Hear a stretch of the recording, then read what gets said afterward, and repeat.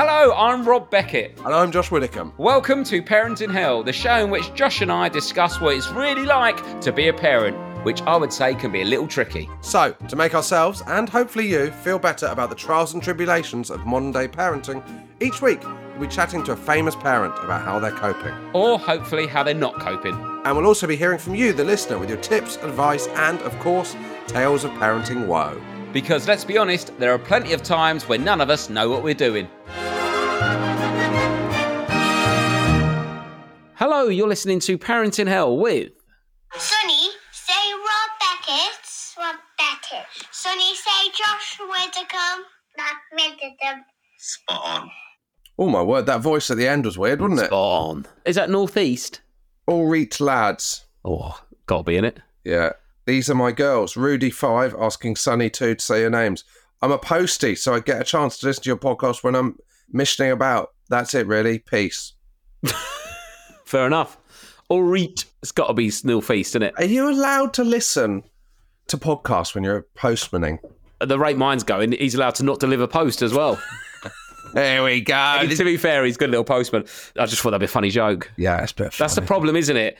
When you do this for a job, you say that as a little joke, but then next week you'll go, what'd you say about me? I'm like, oh, mate, I'm just trying to get something away. Yeah, come on. Just got to try and be funny for 10 minutes. I was trying to get something funny out of Screwfix, and now look where we are. Right, Josh, there's a couple of things I wanted to run past you from when we spoke on Tuesday. Right. So we are dads. This is a parenting podcast. Yeah, is that the first one? Yeah, just confirming that. I'm doing the right one, aren't I? Right, barbecues. Now, I want to talk to you about barbecuing. Yeah. It's almost like a cliche that dads get into barbecuing. Yeah. And cooking meat and smoking and all that. In early February? No, not now, but like for the summer. But it's spring, so you've got to start thinking about, well, that's what I said. Have you got a barbecue?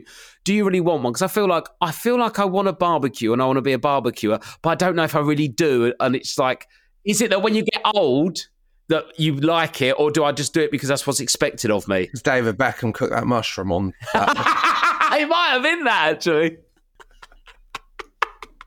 The way Beckham cooked that mushroom in his document. But it's like everyone my age does it. Yeah. And I feel like I should be doing it, but I don't even know if I want to be doing it or I can be bothered. Well, I think they do it as an escape, don't they? It's like, I'll go out there for 2 hours and get the barbecue ready. That's what I feel like I'm doing it for. It's difficult because I'm veggie, obviously, so it doesn't appeal as much. Yeah. But who are you envisaging coming round? No one really. It's more for me. So you can get ones that now, Rob, that aren't like, I've got to go and get the charcoal going for 2 hours and like... Because that's the thing, I want a charcoal one because it tastes nicer in gas, but... Right, yeah. What are you suggesting, a gas one? Well, I'm suggesting that if it's just for you, it feels mental for you to be getting the charcoal going, making yourself one burger and then being done.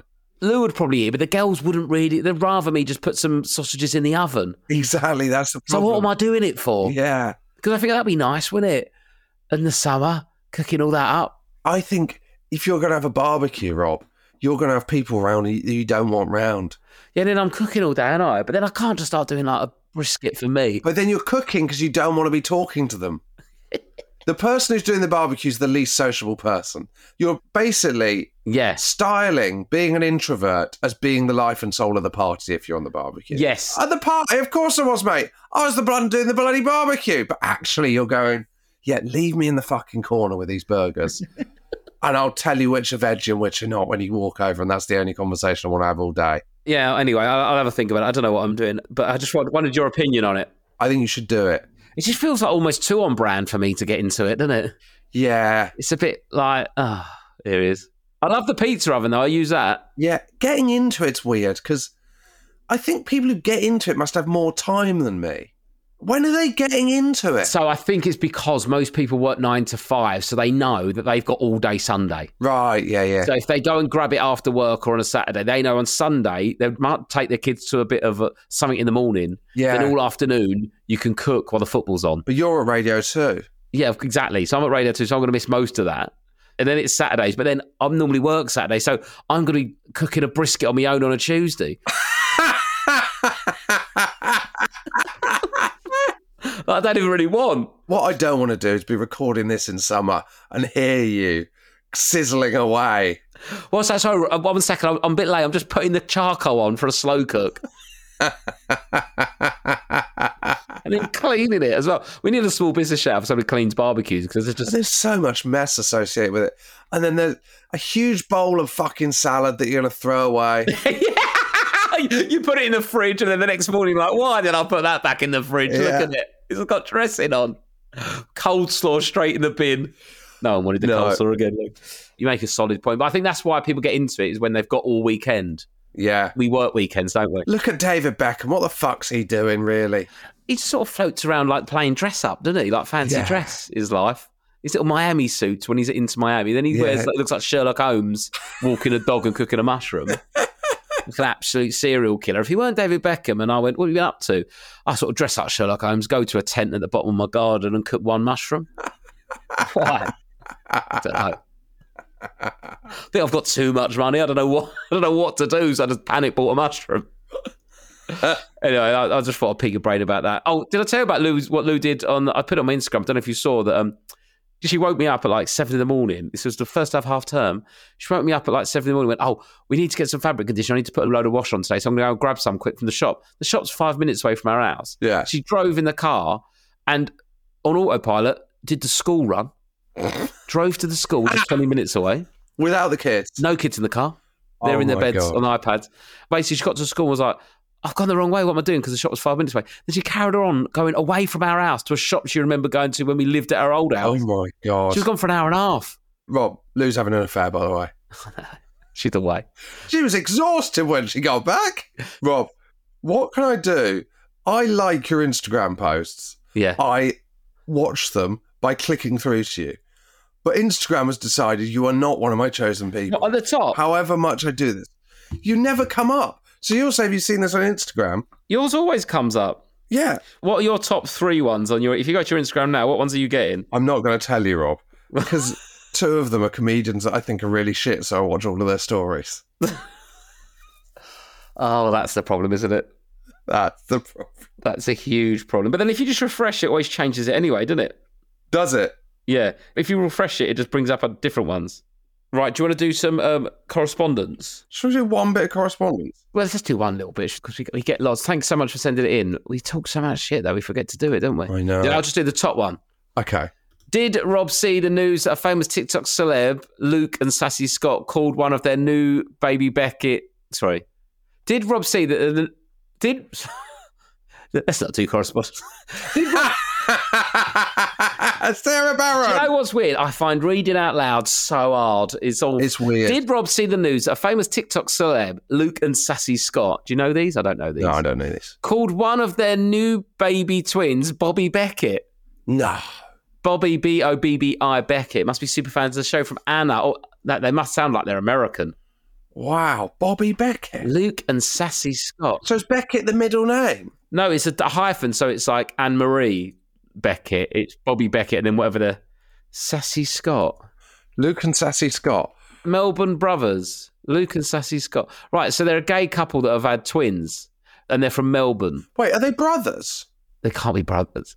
Look, I'm a very liberal man, but I cannot say I'm okay with 2 brothers being in a relationship and having children. You've got to draw... You must draw the line somewhere. I don't want to... We've interviewed gay men that have had children through all different means, and I'm fully for it. Yeah. No problem with it whatsoever. However, 2 brothers, I can't abide it. No, they can't be brothers, can they? Are they just brothers that have had kids together? Oh, why does it say they're brothers? Where does it say they're brothers? Rob, I'm 500 years old. Also, I'm like, part of me is trying to backtrack and go, yeah, it's probably okay, actually, for 2 brothers. It can't be. No, it can be if they're just bringing up 2 kids together. They're not in a couple. Right. Luke, 32, and Scott, 37, were part of a tight-knit family going about their everyday lives. Luke is a radiographer at the Melbourne Hospital, and Scott is a general manager at the Port Melbourne venue, the Timber. It says Melbourne Brothers on their Instagram. So they're brothers, they're not a couple. We can't do correspondence ever again. They are brothers, I think. They can't have kids, can they? I don't understand anything. Luke and Sassy Scott are brothers. Do they have children?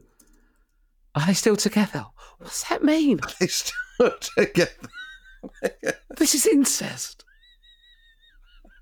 No, I think they are brothers that do funny videos together. Sassy Scott has been trying to... Right, thank the fucking Lord, I've worked this out. Right. Luke and Sassy Scott are brothers that do funny videos. Right. Sassy Scott has been trying to have children with his partner Marcus, thank God. So Sassy Scott has got twins with his partner Marcus, and one's called Bobby Beckett. His brother, who he works with, he's not in a relationship. Well, so that's the end of the correspondence. Welcome, Sarah Barron. At one point, I was just going to say it's okay to fuck your brother, but it's not, is it? Each to their own. I don't know anymore. Who am I to judge? I'll be on GB News trying to defend it. I just don't think it's okay to fuck your brother. I've been dropped by Sky. I've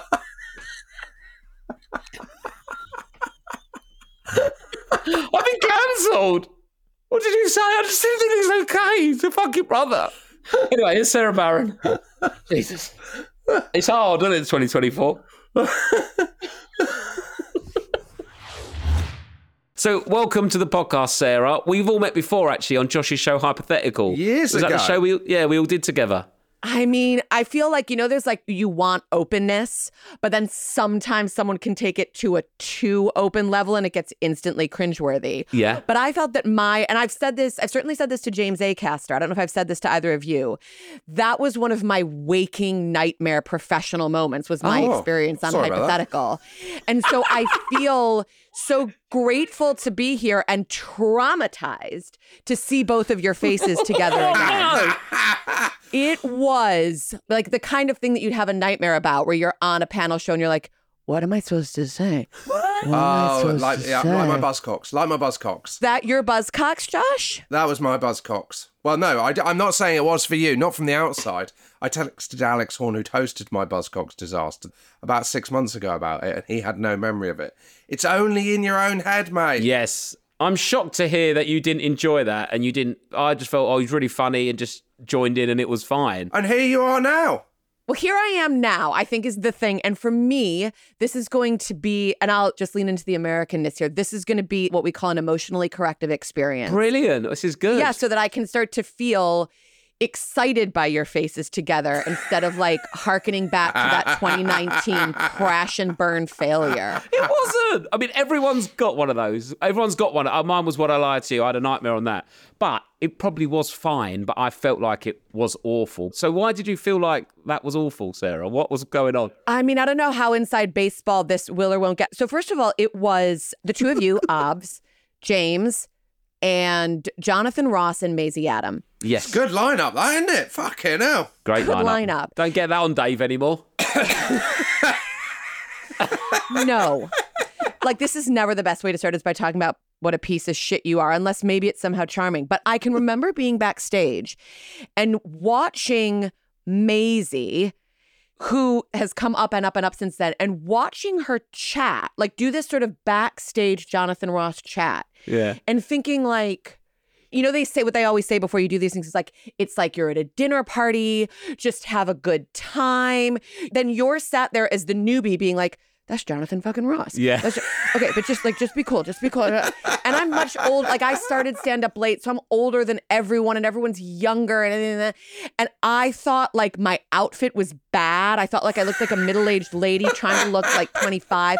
And there was Maisie, and she was in, like, a perfect shirt and her awesome combat boots with her good hair. She was honestly talking to Jonathan Ross like she was just at a dinner party. Like, It was so effortless. From then, I was like, I'm on a downhill slope already. And then I just got on, and if I'm not mistaken, Josh, part of the way that you guys devised that show was you wanted to give your colleagues a way of being on TV without having to do any prep work. Like, just show up and we'll do this thing. And it's like a great format. And so everyone was like, this is the great thing about Hypothetical. Like, it's them, they're fun, they're not there to like edge you out. They don't want you to have to prep. And I'm like, please let me have some prep. Like, please give me some work, because I freeze. And this is gross and it's status obsessed, but that's part of my vibe. Like, I do not do well when I'm afraid of people. And it's not that I was afraid of you guys, but I was like, this is what they do. It's what they do. And it's not what I do. And I just sat there. I don't remember this at all, really. Like, my face was turning hot red. It's what Maisie is born for. Jonathan Ross is a king. Rob Beckett's going. And I was just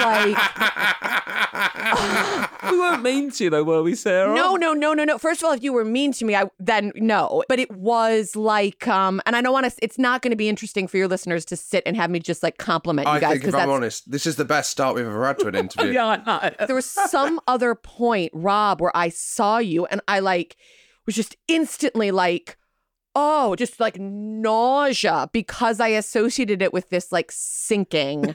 And I will just say this and then we can close this down. But there was some point when I went out to dinner with James Acaster, like he'd come to a show that I did and then we went to get a bite afterwards. I was like, this is really nice because that was so humiliating. And he was like, here's what went wrong for you. And I was like, thank you. I felt like he was willing to acknowledge what had happened. It's not, I'm not acknowledging it. It's that I barely remember it, let alone Acaster giving you his points of view on where you went wrong. Yeah, who the fuck's he? I'm going to tell you where you went wrong. Fuck off, mate. Unless you're buying dinner, keep your mouth shut. That's what I'd say to him. It was from a place of kindness. Yeah, no, he's a good bloke. He hasn't bought dinner since Off Menu started in 2018. Free desserts all round. So what did he say then? So, I've got no memory of that. And apologies, when you look at me, you feel nauseous. I reckon you'll get along with Lou. So did you consider not doing this? No, please, come on. I sent I was like, can someone help me get on parenting hell? Please. No. We've met. You guys are nice. I had a crash and burn. That's all. Well, I don't think you did. But we're going to try so hard to not crash and burn this time. You might have felt like that, but... When we're off air, I'll give you a list of people that have crashed and burned far worse than you did on Hypothetical. But I don't think that's for now. Even on this episode, what we've only been recording for about 5 minutes, I'd say it's been more entertaining and funnier than some guests' whole hour. You guys, you're so sweet. How many kids you got, Sarah? Let's get onto that. I have one son who is approaching his 8th birthday. Right. Oh. Okay. How is he? How is he? He is medium at the moment. In what regard, medium? You know, they're really getting into that point when they're getting towards 7, 8, where like those personalities are really starting to come out. Yeah. And he is an eccentric. He's like a little professor. He's very into, and he goes to a state school, but it's a uniform-free state school, which British people have a real response to. But as an American, I didn't grow up with uniforms, so it's all very sort of comfortable for me. Oh, do you not have a uniform in America? No. And I have really mixed feelings. Well, actually, I say I have mixed feelings. I think like my friends whose kids go to regular state schools where they're in a uniform are like, oh, look at this little like middle class setup where everyone's just in their regular clothes. And I'm like, I think there's real positives to no uniforms and real positives to uniforms. Fine. Yeah. Normally, if you're from like a bit of a poor area, it's like really highlights if you're different. Do you know what I mean? If you've not got the newish trainers or the best brands and stuff like that. And then that takes a layer of awkwardness away. Because in America, I don't know if it's like that because it's optional. You can wear what you want. Obviously, it's compulsory to take a gun to school. Obviously, I mean, right. The clothes, you can wear what you want. Here's the thing, right? So I think theoretically the uniform is great for the exact reasons that you're describing. Yeah. Again, and I've lived here for 11 years. I've chosen to make my home here. We have no intention of moving back. Why would I? But I say as like the second Trump presidency looms. Yeah. But a thing I do find interesting is that like despite that sort of real effort to eliminate a sense of difference through clothing, it is still true that the class difference stuff is so much more prevalent here than it is in the States, Yeah. But I suppose if it's an imperfect solution, it's still one to have. But it's still with uniforms, like those kids at my school didn't have much money. None of us really did. It wasn't sort of a very sort of rich area, but like there'd be kids that had blazers on that were 8 sizes too big because that was going to see them through to year 10. Yeah. So they'd have like sleeves rolled up, or in year 10, they'll have shorts that are off up their shin because they were too small, they were hand-me-downs and stuff like that. So it's still, you can still see. There was a kid at my school who had Tipp-Ex on the penis bit of his trousers, and it looked like semen,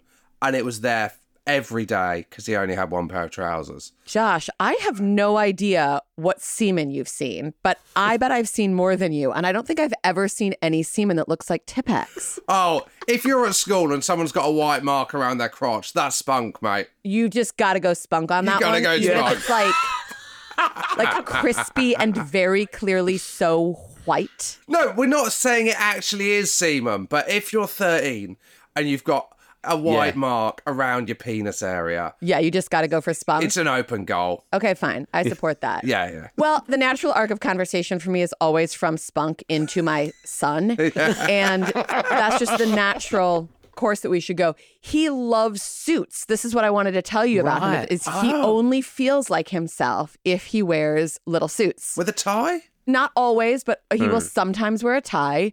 Like if it's a special occasion, he likes to put a bow tie on. Oh, Incredible. And he likes to wear a top hat.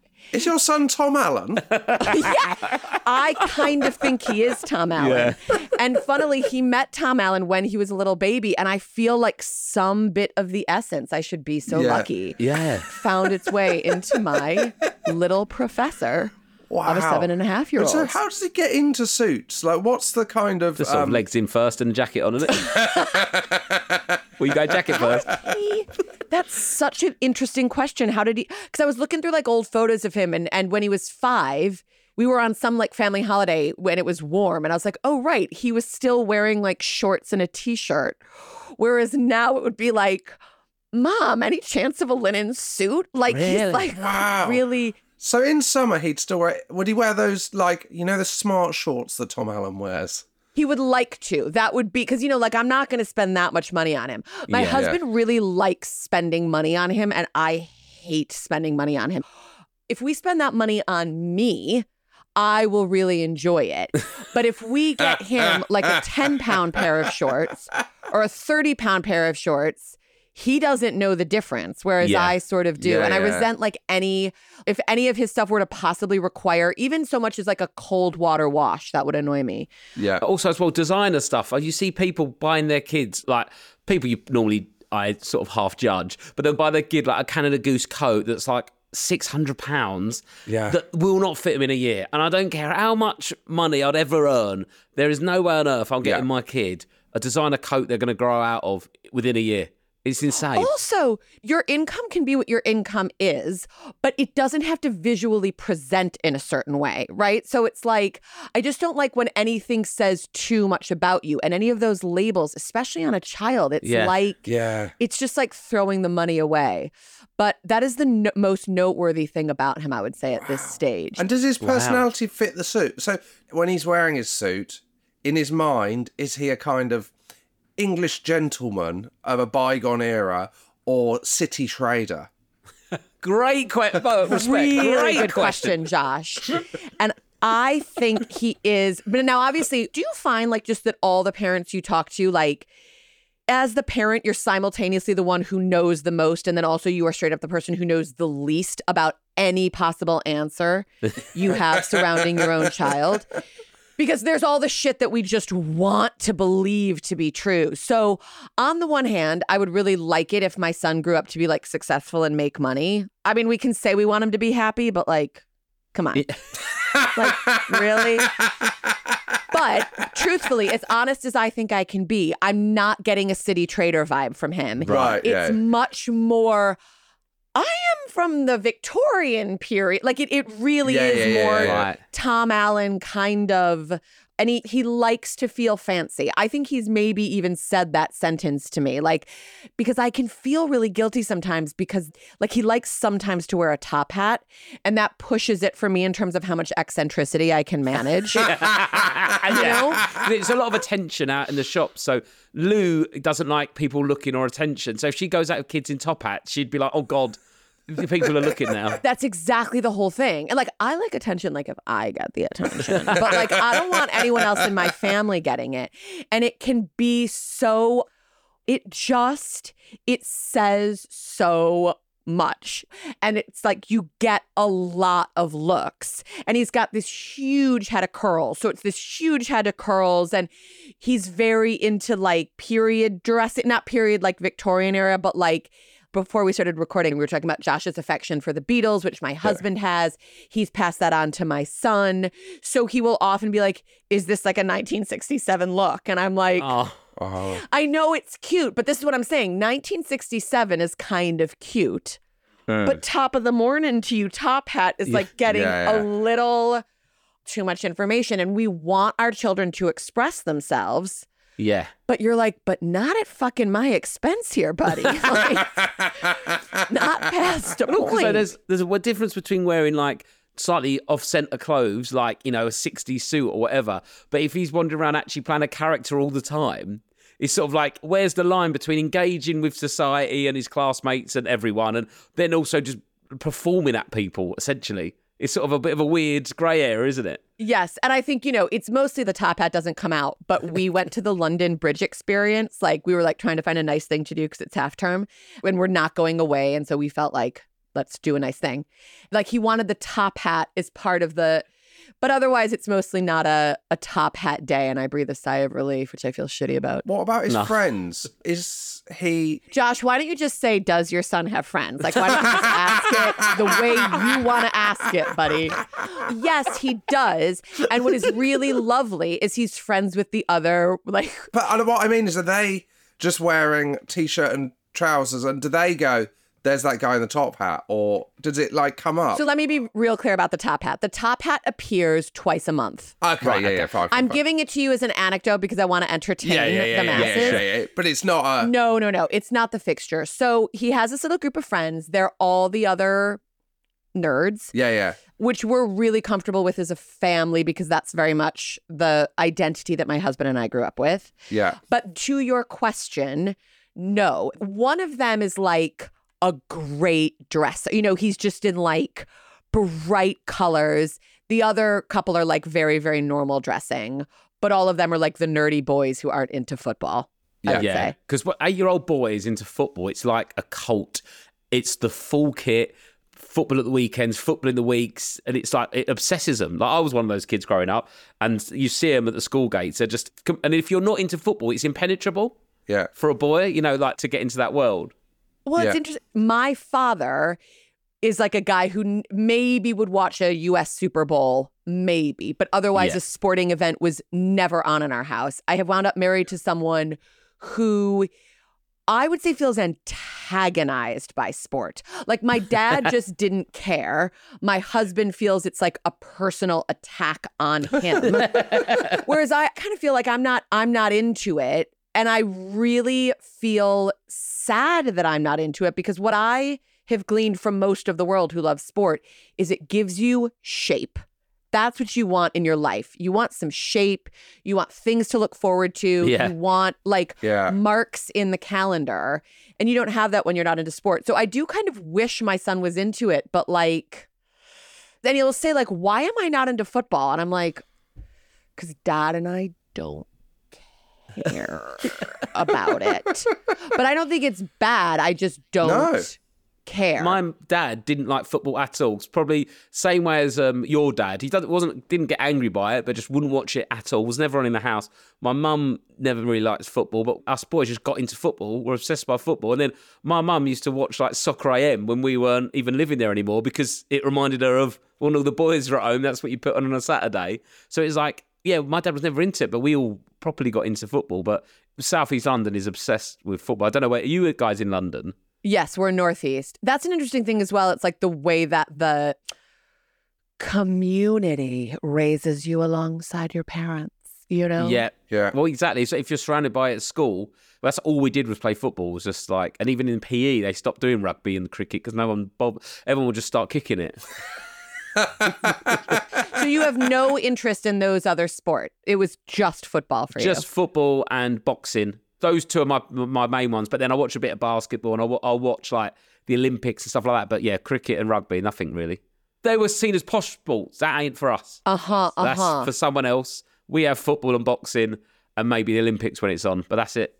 I've always felt like if I may, a controversial opinion, but I'm saying this to you so that you can explain to me what I'm getting wrong. Go for it. I feel like people who like boxing, and I understand there's an art to it, whatever. I feel like because to me, it just reads is watching people violently hurt each other. Yeah. That if you are able to actively watch boxing, you are the people who would have like shown up to a public stoning.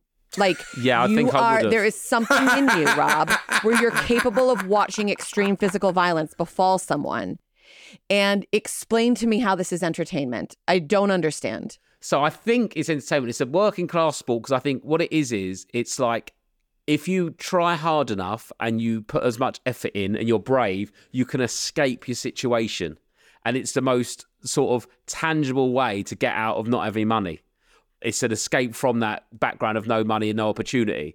And being able to watch someone go and do that is inspiring because you're like, oh, they are, not only are they taking a chance, like, all by starting a business, they're like putting their like life on the line to create something for themselves, which I find quite inspiring. And it's a one-man band kind of thing. So I think that's what it is. But as well, I think, and this might be a bit too dark, maybe a bit too deep, maybe a bit open, I think people from certain backgrounds that are maybe surrounded by violence or the threat of violence or of feeling a bit vulnerable, which is what people from those kind of low income or working class backgrounds are surrounded by, you sort of watch it going, oh, at least it ain't me.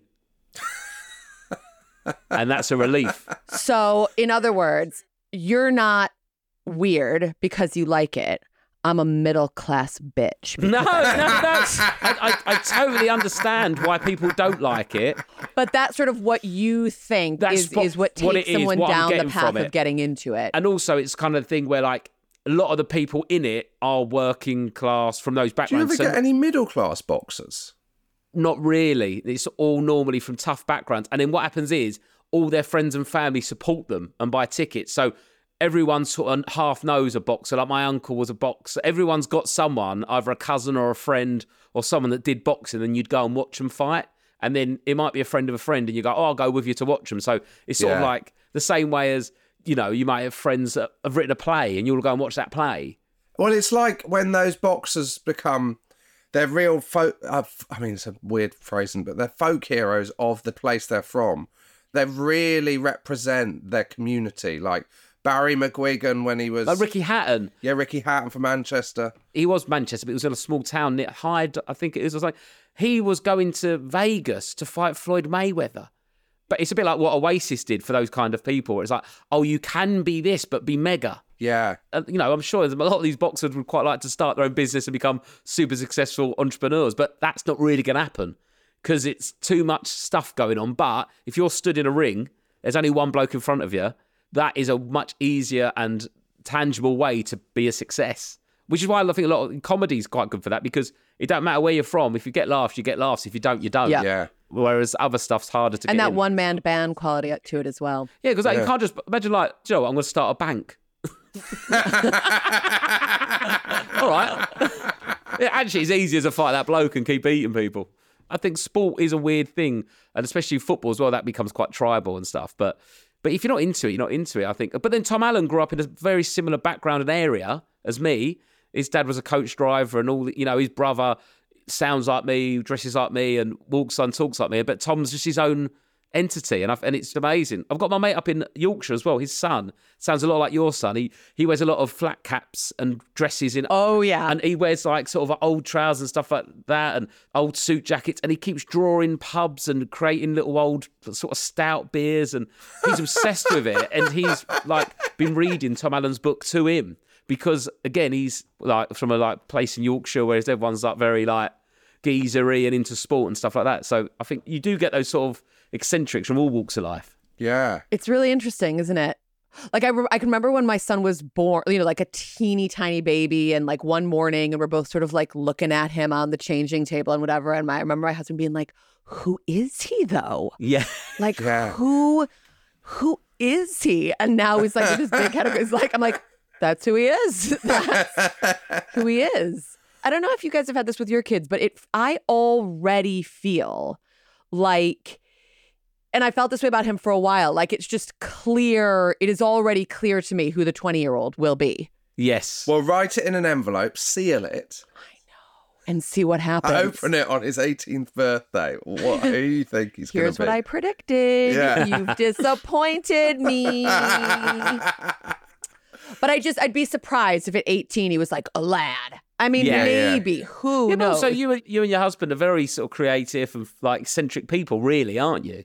If you compare yourself to most people in the country, so there'll be a bit of that. That's what you guys made it. Yeah, I guess I really if there is a wish I have for my son, and I don't know what your thoughts are on this yourselves for your children, but like if I have a wish for my child, these are my rules for him, right? Yeah. In terms of, because he'll be like, Mom, am I allowed to do this? Can I do this? I'm going to grow up. This will be my hobby. This will be my job. This will be my hobby. This will be my job.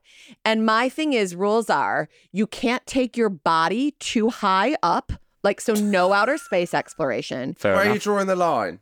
I would almost say not allowed to be a pilot. I would almost say, even though like plane crashes are done, but I'm like, nothing. Bungee jumper? No, you don't leave the earth. Scaffolder?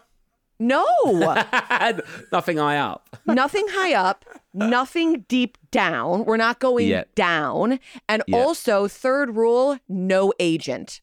You're not allowed to have a job that requires you to have an agent. That's the other thing. So no showbiz. I just feel like, and I find it very interesting with very successful people, because you have had one experience of what pursuing a passion is about, right? So like you can't shake out of your body the idea that like you can have a dream and you can chase that dream and that can happen. And then your child is growing up being like, no, I can chase a dream and it can happen. And to be like, maybe not the way that daddy did it. And I just feel like my wish for him is that he has a 9-to-5 job, like a regular fucking job. And my husband will be like, I think I could get us, like he knows Davina. We know Davina McCall's hairdresser. Sure. And so my husband was like, we could get tickets to go see Masked Singer. And I was like, over my dead fucking body is that child allowed in a studio?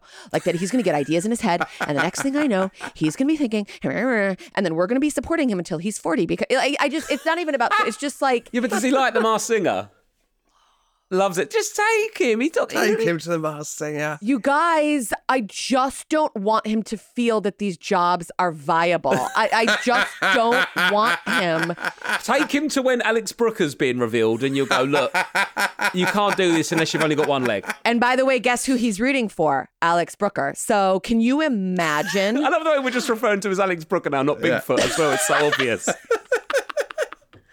What a show, what a format. Oh, it's so good. Why do you think that everyone's so sure it's Alex Brooker? You tell me, Josh. I'm not answering that question. You tell me. But he's denied it.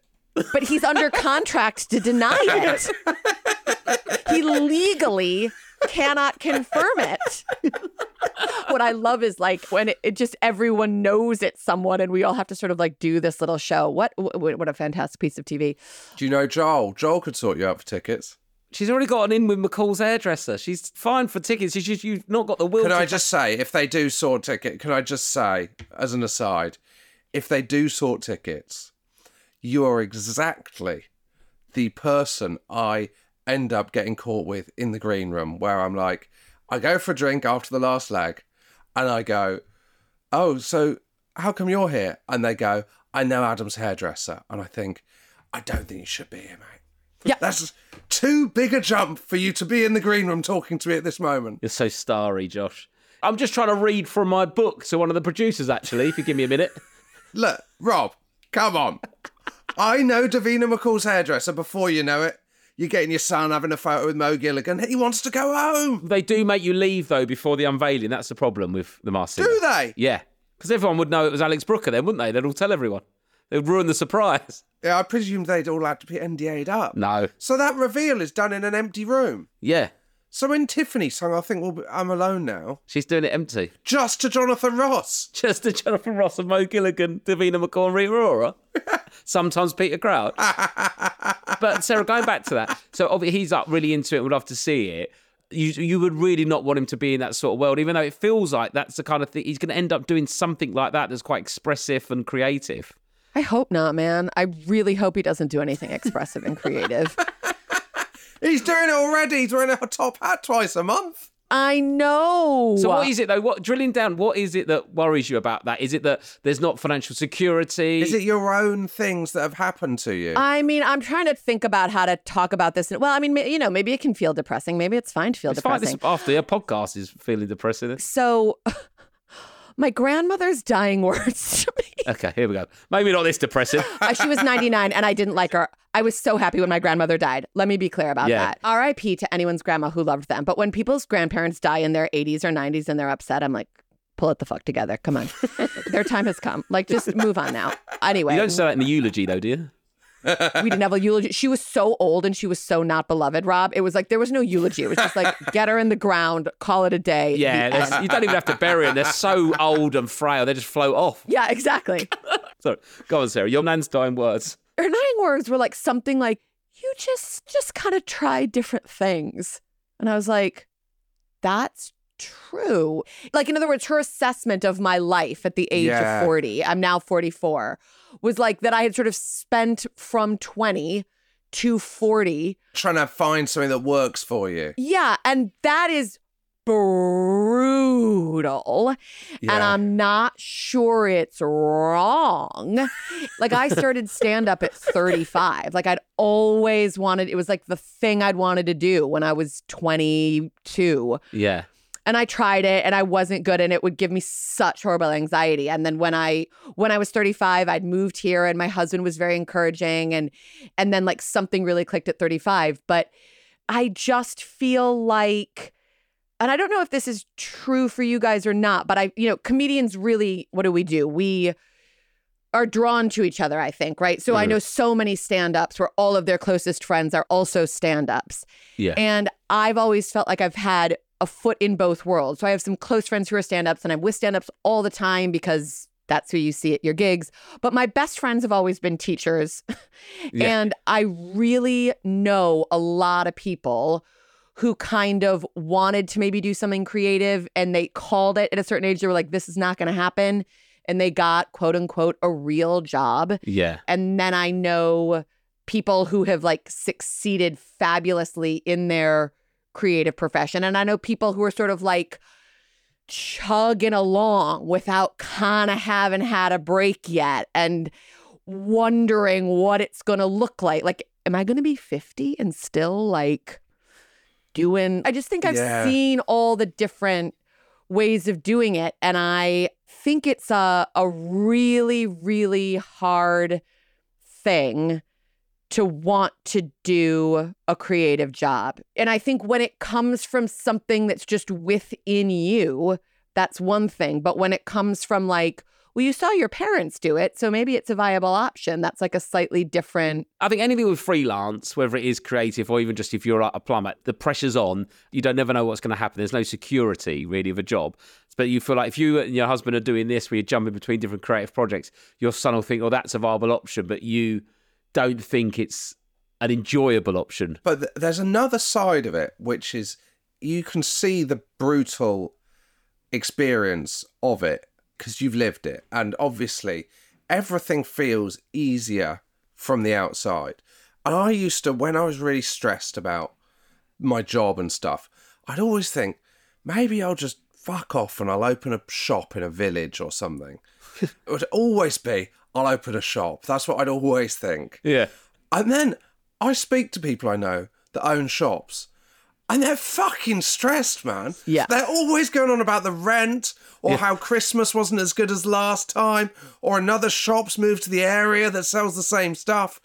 Or I know people that work in big companies and they're worried about redundancies. Yeah. And so, like, we can see all this fucking difficulty in our job. The other one I'd always think about, and this is really prevalent to you because of what your husband does, is I'd often think, maybe I'll just get a job doing drive time on Magic FM, and I'd really enjoy that. And then you speak to people that work at commercial radio stations, and they're like, a new controller's come in. What if I lose my job? Oh my God, I'm only on a year-to-year contract. And you know what I will say about that as well? Like, because that is what he did for a long time before a pivot. Like as stand-ups, we can always find a place to peddle our wares. Totally. You're not reliant on other people. And here's this grim sort of positive that I'm going to take from this, because I think what I'm saying is like, I don't know. I think I'm really childlike in as much as I just want to believe that your job can bring you joy.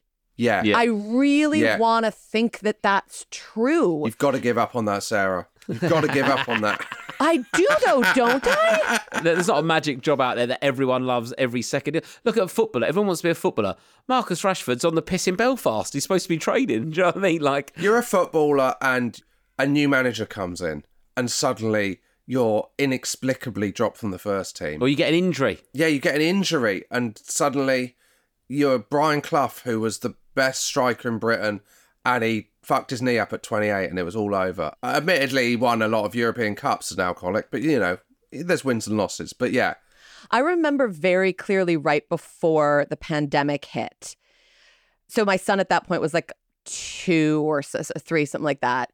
And I'm never around for bedtimes because I would always be out. Yeah. And your friend, Ramesh Ranganathan, it was when he was doing that column in the back of The Guardian. He'd written something. And One I of his jobs. Yeah. Yeah, he needs another 500 words to bang out. Have a day off, mate. Another quid at the end of it. I didn't want to say it, but as the close friend, you can say it. But you can make fun. But he wrote this thing that really fucking wedged in there. Yeah. It's something about this idea that, like, by the time your child reaches the age of 10, you will have spent 90% of the time that you will spend with them across their lifetime. Unless you're doing Weakest Link. Was he speaking as Ramesh or as a normal parent? No, it's true. I've seen that. Seems like Sorry. Yeah. someone gave me these facts just to give you guys the opportunity to roast your friend. Yes. So when they're 10, you've spent 90% of the time. That's fucking weird and scary. Exactly. I mean, I've got a lot of these very depressing facts I can pull out of my back pocket. That's amazing. And again, though. I'm not sure that's exactly what it was, but it was in that family of whatever. And I was doing tour support. I was in the backseat. I was like, I'm gonna cry. I'm gonna start crying. That's so sad. Oh, was you on your way to work as well? I think it was doing tour support for Nish or something, and they're talking about whatever like depressing political thing he's talking about. And I'm like trying to suppress tears in the backseat, having read this fact.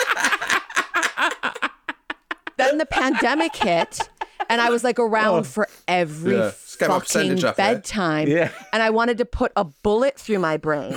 And I thought, like, I'm not being particularly articulate, but I guess what I'm trying to say is I would look at someone whose career as a stand-up is at a certain level and think like, God, I swear to God, all I would need to be happy. I really believe this. All I need to be happy is to reach this level as a comic where I could make this amount of money and tour to this size of an audience. And then I will really be happy. And then I will really be happy. And then it's like, nah, because there is just always some kind of trade. Like you're working at this level, but then you're going to be missing this thing. Well, you're working at this level, but then you have financial instability.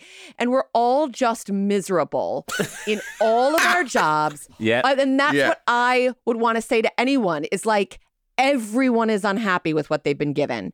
Everyone. And there is freedom in that. So for your son, he might as well be unhappy being creative than unhappy doing finance. I'm not joking. Everyone's got the up. I feel that this conversation has made me understand that he will be unsatisfied no matter what he does. Exactly. And I need to lean into that. Yeah. I just need to lean into it. But you, as a parent, you want them to have zero problems, be happy, have friends, earn money, express themselves, be creative. It ain't going to happen. And also, more importantly, it's not your responsibility. They're going to be adults and it's on them. There's nothing you can do to do that. And as they grow up and they're having arguments at school, this is what the pain is of being a parent. You can't go in and have that argument with a school kid. You've just got to help them through it and then trust that they go and do it because it's their life that they're leading. And that's the hardest bit. So it's like life, the Buddhist thing, life is dukkha, life is suffering. But it's accepting that and realising you're not going to be happy all the time. But also, it's not your responsibility at that point. And Rob, I've been leaning into happiness podcasts in 2024. I'm like listening to some happiness podcasts. And we have an obsession, you guys, with finding meaning in suffering. And sometimes you have to accept that it is just the suffering. And that is how I am heading into 2024. Okay? That it is meaningless suffering and we make peace with it. And no one else is that happy. No. But there'll be moments of happiness, moments of being quite content, moments of being Sure. grief-stricken. Do you know, I was thinking this about my neck. So Yeah. I Yeah, of course. can't. Let's talk about your neck for a minute. Sarah was just about to make a big point, I thought, about all the podcasts. No, he's no, been I and wanna hear about happiness. this neck. Let Sarah come back round to this after his neck. Oh, come on. Listen, you just turned 40, or you're 40 now, right, Josh? Yeah. I lean in and Rob, this shit is coming for you. So tell the next story because this is important. Well, I've had a bad neck for 6 months and it's got incrementally You've had it for 4 better. years, Yeah, mate, no, not yeah, 6 but it's months. been on and off, but I haven't been able to shift it for 6 months. But it's got incrementally better. Look at that, right? I couldn't do that. But it's still one of the bits is long. He just looked up and down and to the side. He's showing us his neck mobility. Wow, show us again. What was that? Fucking hell. Show us your big thing. Show us your big... Oh, Look at that whoa. big boy. Look at that big boy. Oh, you're going to be playing Wind the Bobbin up all day. Right, ceiling to the floor, window to the door. But that's a problem, right? Okay. Yeah, so when you've got to look judgmental at someone, you Yeah, struggle. yeah. But anyway, it's almost better. And I found myself walking along the street thinking, I've dealt with my anxiety. I've got on top of that. Yeah. I've got on top of my drinking. I've got on top of this. As soon as I've got my neck done, then I can be happy. And I thought, that is insanity right there. And I just caught myself and I was like, you can't be waiting for this moment when everything falls into place, because there's always going to be something that's an issue. And I was just looking at people going, all these people walking around me here in Victoria Park, which is a nice place, a lot of them should be happy, they're all going to have a relative that's ill, or a worry about financial security, or a lump on their testicle they're worried about, or whatever, right? Weird option. Number 3, I panicked. Just could have said a lump. I could have just said a lump. I could have just said... Comic mind wants specificity and wants to paint a picture for his audience. That's genuinely true. That's why I said testicle. Listen, this is the point that we are in. This is a very personal question for both of you. I haven't got a lump on my testicle. No lumps. And Rob, lump on the testicle? Not checked for a couple of weeks. Could check now, but should I just assume it's fine? Get back in there. Are you gentlemen and your wives, are you done having kids, do you Yes. think? Yes. Yeah. I think this thing happens to people when it's like they know they're done. And it's like, here's the truth, guys. The good shit now is over. Because there are all these questions that we get to have in our 20s and maybe your 30s. Right? Like, will I have a kid? Will I have another kid? Who's my partner going to be? What professional high am I We know the answers to the questions now. And now the shit that you wonder about is like, when will my parents die? Like I'm not kidding. Like that is what steps in as the replacement question. And now as middle-aged people, I know you're not quite there yet, Rob. No. But it's like now your attempt at happiness isn't like imagining the next baby or whatever the fuck. Yeah. It's like you look for a nice tree. You're like, I'm walking... You know what? That's a nice tree. Put it on my gratitude list. And I'm going to be present in observing the beauty in the tree. Yeah. And that's all we have from now till death. Don't you think now it has to be about the small moments? And sometimes when people keep having kids and keep having kids and keep having kids, I'm like, oh, you can't now just look at a tree. Like it's time for you. You had 3. You're done. Look at a nice tree. But they can't. They need to keep pushing the narrative forward. So they're like, another kid. It's like, settle in. Yeah. Settle in, settle down. Oh, dear. My God. This has been one of my favourite. This has been great. It's been our deepest. We haven't talked about your podcast. They like to watch. We got to plug the pod, you guys. I need some help. We need to plug. Can we plug this pod? Plug the hard? pod. Plug hard. So basically, my husband and I, we're both in similar fields. I'm just going to say on this, because you've been so good on this, the plug, we were talking about this on the last podcast, going on something and being good is kind of the plug in itself. Do you know what I mean? Let me tell you something. The fact that you understand that, genuinely, I think a lot of people don't understand that thing. And that concept would have made you very good on Drive Time Radio. We talk about this all the time. Like when you're someone who has guests on, it's not about going, Rob Beckett's new project. Let's talk about the project. Smart TV on Sky Max. Yeah. Oh, let them shine. Have the PR shut up. Who's going, you haven't mentioned that. Shut up. We'll do it in the intro. Let the star shine. But because you asked, my husband and I had always wanted to do something together. Yeah. But he is very obsessed with high quality formats. Wrong. So anytime I'd be like, well, we could do a pod. And he'd be like, no, what is it about? What is it about? What are we talking about? You can't just do, said with respect for everyone's choices, you can't just do a podcast about a marriage because there's not going to be enough like authentically interesting self-generating material there.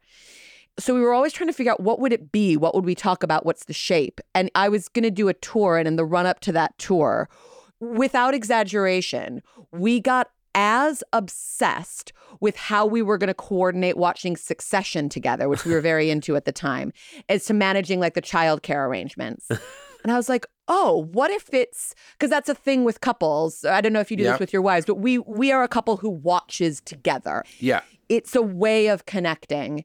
And so we wound up doing this sort of podcast about Succession that went well enough. And that has now transformed into, it's about the hunt for excellent television.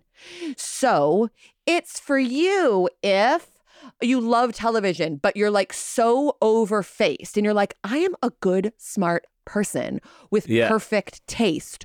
What is worth my time? And we do all the work. Hold the front page.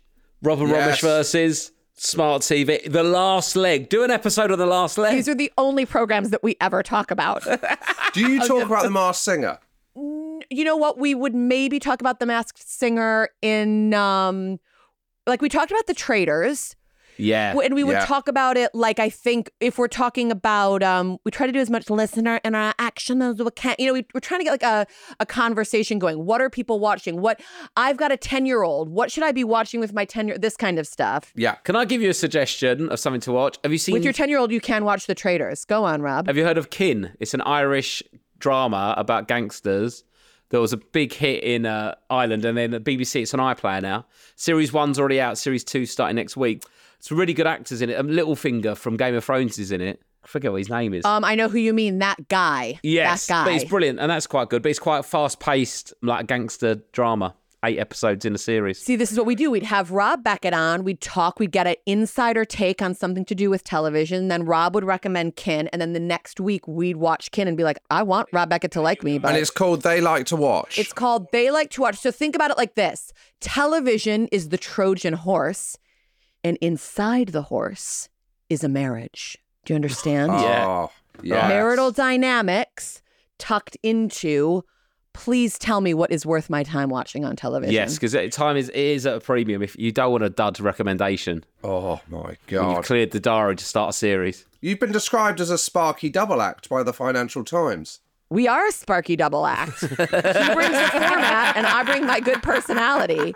You know how like if you're going on a holiday. You're one of the 5 hottest new podcasting duos. Dude, we got silver at the British Podcast Awards. Oh, congratulations. We felt we should have got gold. Carry on. I just found myself. I like stepped out of myself and heard myself explaining to you why we would have gotten gold. And then I thought, you need to rein. Oh, no, tell us, because we'd like to get gold as well. What you got to do to get gold? You guys, we can't get gold because none of us here are doing anything important. Right, okay, so it's got... Right? Yeah. Actually, I think we are. So you're going to lose to the important podcast. Oh, but like if it's about a big issue. Big issue. We're funny. Yeah, it's not enough being funny. Not for acclaim. It's enough for me, you guys. I'm speaking to you both now, not your listeners, okay? I'm speaking to you and whoever listeners want to listen in. You're going on a holiday. You're going to go somewhere lovely. You're successful people. You're going somewhere great. And you're thinking, we're going to hire a babysitter this one night, but we want to go to the perfect restaurant in this little European Amalfi Coast, whatever. But where is exactly the place? Sure, Yelp is going to tell me this. Lonely Planet is going to, but where would actually be good? Then you want the travel website that would tell you where you want to go on the Amalfi Coast for dinner, the one night that you're going to have dinner alone with your wife, right? Yes. Yeah. We are trying to be that website, but as a podcast for television. Right. There we go. Tony Roma's, that's where I'd go. That's why I was speaking to Josh and not Rob. As soon as you said Amalfi Coast, I was like, it's got Puglia written all over it. It's the other I'll just get some tenders in Orlando. The last question. We always ask this question. Oh, and it's good because you're a sparky double act, so this is a good... Sparky double act. Yeah, and your husband, Jeff Lloyd, DJ Jeff Lloyd, now podcaster. What is the one thing he does parenting-wise where you go, oh my God, he's amazing, I'm so lucky to have a child with him, and then what's the one thing he does where you go, that is really annoying, and I wish you didn't do that, stop it. No. What does he do? I hate saying this because it's so cheesy, but like... he loves being with our son so much. Like nothing else in his life brings him the amount of joy. And I actually think that's kind of rare for a parent. Like my friends were arranging like a girls' dinner and everyone's like, make the dinner early so I can get out of bedtime. And my husband is that person who's like, get out of bedtime? It's my favorite part of the day. Now, some of this is because of his underlying depression, but also it is just like a lovely gift he gives our son. And then the thing that he does that we both are really different about money. Like, I hate being generous. It makes me feel sick spending money and being generous. I'm like the tightest bitch you've ever met. Yeah. You should hang out with Josh. Oh, is Josh like that as well? Oh, no, not at all. You both seem like you'd be generous people, but not me. I've had my husband, he's had to convince me. Like I have said before, we were going to visit some friends and I was like, they had a huge professional success and they were engaged to be married. I was like, we need to go over with a bottle of champagne, right? He's like, yeah. So we're walking, we pass the liquor store, we go in. I didn't know how much champagne cost. I had no idea because I'm always like buying Prosecco. I come out, I said to my husband, I can't do it. I can't physically spend 60 pounds on a bottle of wine. I will throw up. So you go do it to be nice because I know what I should do, but I can't do it. So the difficulty is I would say, and if he was on, he'd be like, but I would say he nudges up. His love language is let me give you things, things. And that is also his love language with his child. And I don't love that. What's your love language then to your husband and child if it's not gifts? What would you say? What if I don't have one? Like, what if what's my love language? Oh, shit, Rob. What if my big takeaways from this podcast are that I am going to let my son have a creative job and I don't have a love language? Is it affection, cuddling and kissing, that kind of stuff? Yeah, I don't know. I'm here to get the job done. Admin. I think admin might be my love language. Organising is your love language. Oh, this is terrible. But yeah, I think organization is my love language. Yeah, but that's important though, as much as it's not like being on it so that everything runs smoothly and it's an enjoyable experience to do stuff. That is a way of showing love, isn't it? To get everything in order for people to enjoy themselves. Love it. Actually, my son said to me the other day, he's like, Mom, can we talk about the schedule? And I was like, that's my boy. Like, I love just talking schedules and being like, and then on Wednesday. That's so fun for me.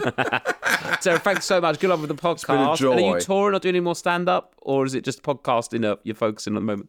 I'm not sure when this will come out, but I will be up in Edinburgh this summer at 4:45 every day. And I've got a podcast that drops every Tuesday. And those are her big projects and products. And where would they follow you on social media? This is the worst handle of all time. And let's just skate on past that. What is it, Adolf Hitler? Yeah, it's Adolf Hitler, 2,470. It's Sara, spelled Sara, Barron, 1 million, everywhere. Pardon? At Sarah Barron 1 million.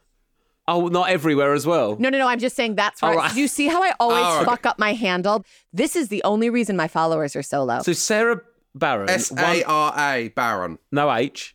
No H on the Sara, 1 million at the end. How many R's in Barron? 2 R's. B-A-R. And in million, is that written as 1 million or is it digits of 1,0,0,0,0? It's digits. I'm such a nice lady. If anyone would put in the effort, I'm such a nice lady. Sarah Barron, no H, 2 R's, and the number 1 and 6 zeros. You're a PR marketing machine. It's so bad. Oh, please come find me, everyone. I need Did you start on Sarah Barron 1 and that was taken? Then you did 2. Then you did I don't 3. know, and then you Rob. I don't even know. And my email address, if I gave you my email, you'd be like, you need to talk to somebody. What like, is you it? need to have a word. I've checked your follow on Instagram. I didn't know I wasn't following you. Couldn't find you. I'm following Sarah Barron, 999,999. So I'm working my way there. Cheers, Sarah. Good luck with the show. And sorry we made you feel sick on Hypothetical. And this was, it was the corrective emotional experience. Do you feel like you've recovered now from have we done a bit of therapy and put that to bed? You had a good time? By the way, there was never any, you were both always so sweet. I just always felt, if you have a one person, you always have bad gigs in front of them. That's how I felt. It was like, why did I have to have a bad gig in front of Joshua to come and Rob Beckett? So this felt much better. I can't listen to Bananarama because they spoke about that and wouldn't lie to you for ages. So I know how you feel. But we've corrected it. Exactly. Cheers, Sarah. I'll see you guys around. Thank you so much again for having me. Cheers, bye. Sarah Barron. Oh, Sarah Barron. I felt bad about Hypothetical. Yeah, not as bad as I felt. It's your show, isn't it? You should put the guests at ease. And then James Acaster got all the love for talking to her about it, and you just moseyed off, not caring. Oh, God. Oh, well. Pretty worried about your neck, weren't you? Yeah. Can't sort that out until I've sorted this out. Yeah. What are you Googling? I can see it in your glasses as well, you little Google goggle monster. I started reading about her podcast. Oh, right, okay. While we're doing the outro on ours. Because when I Googled her podcast, a bloody loads of things came up. And then before I knew it, I clicked on a article with an interview with her. I mean, it's literally finished an interview with her and I'm reading an interview with her. What am I doing with my life? Let's come back on Tuesday. Right, see you on Tuesday. Bye.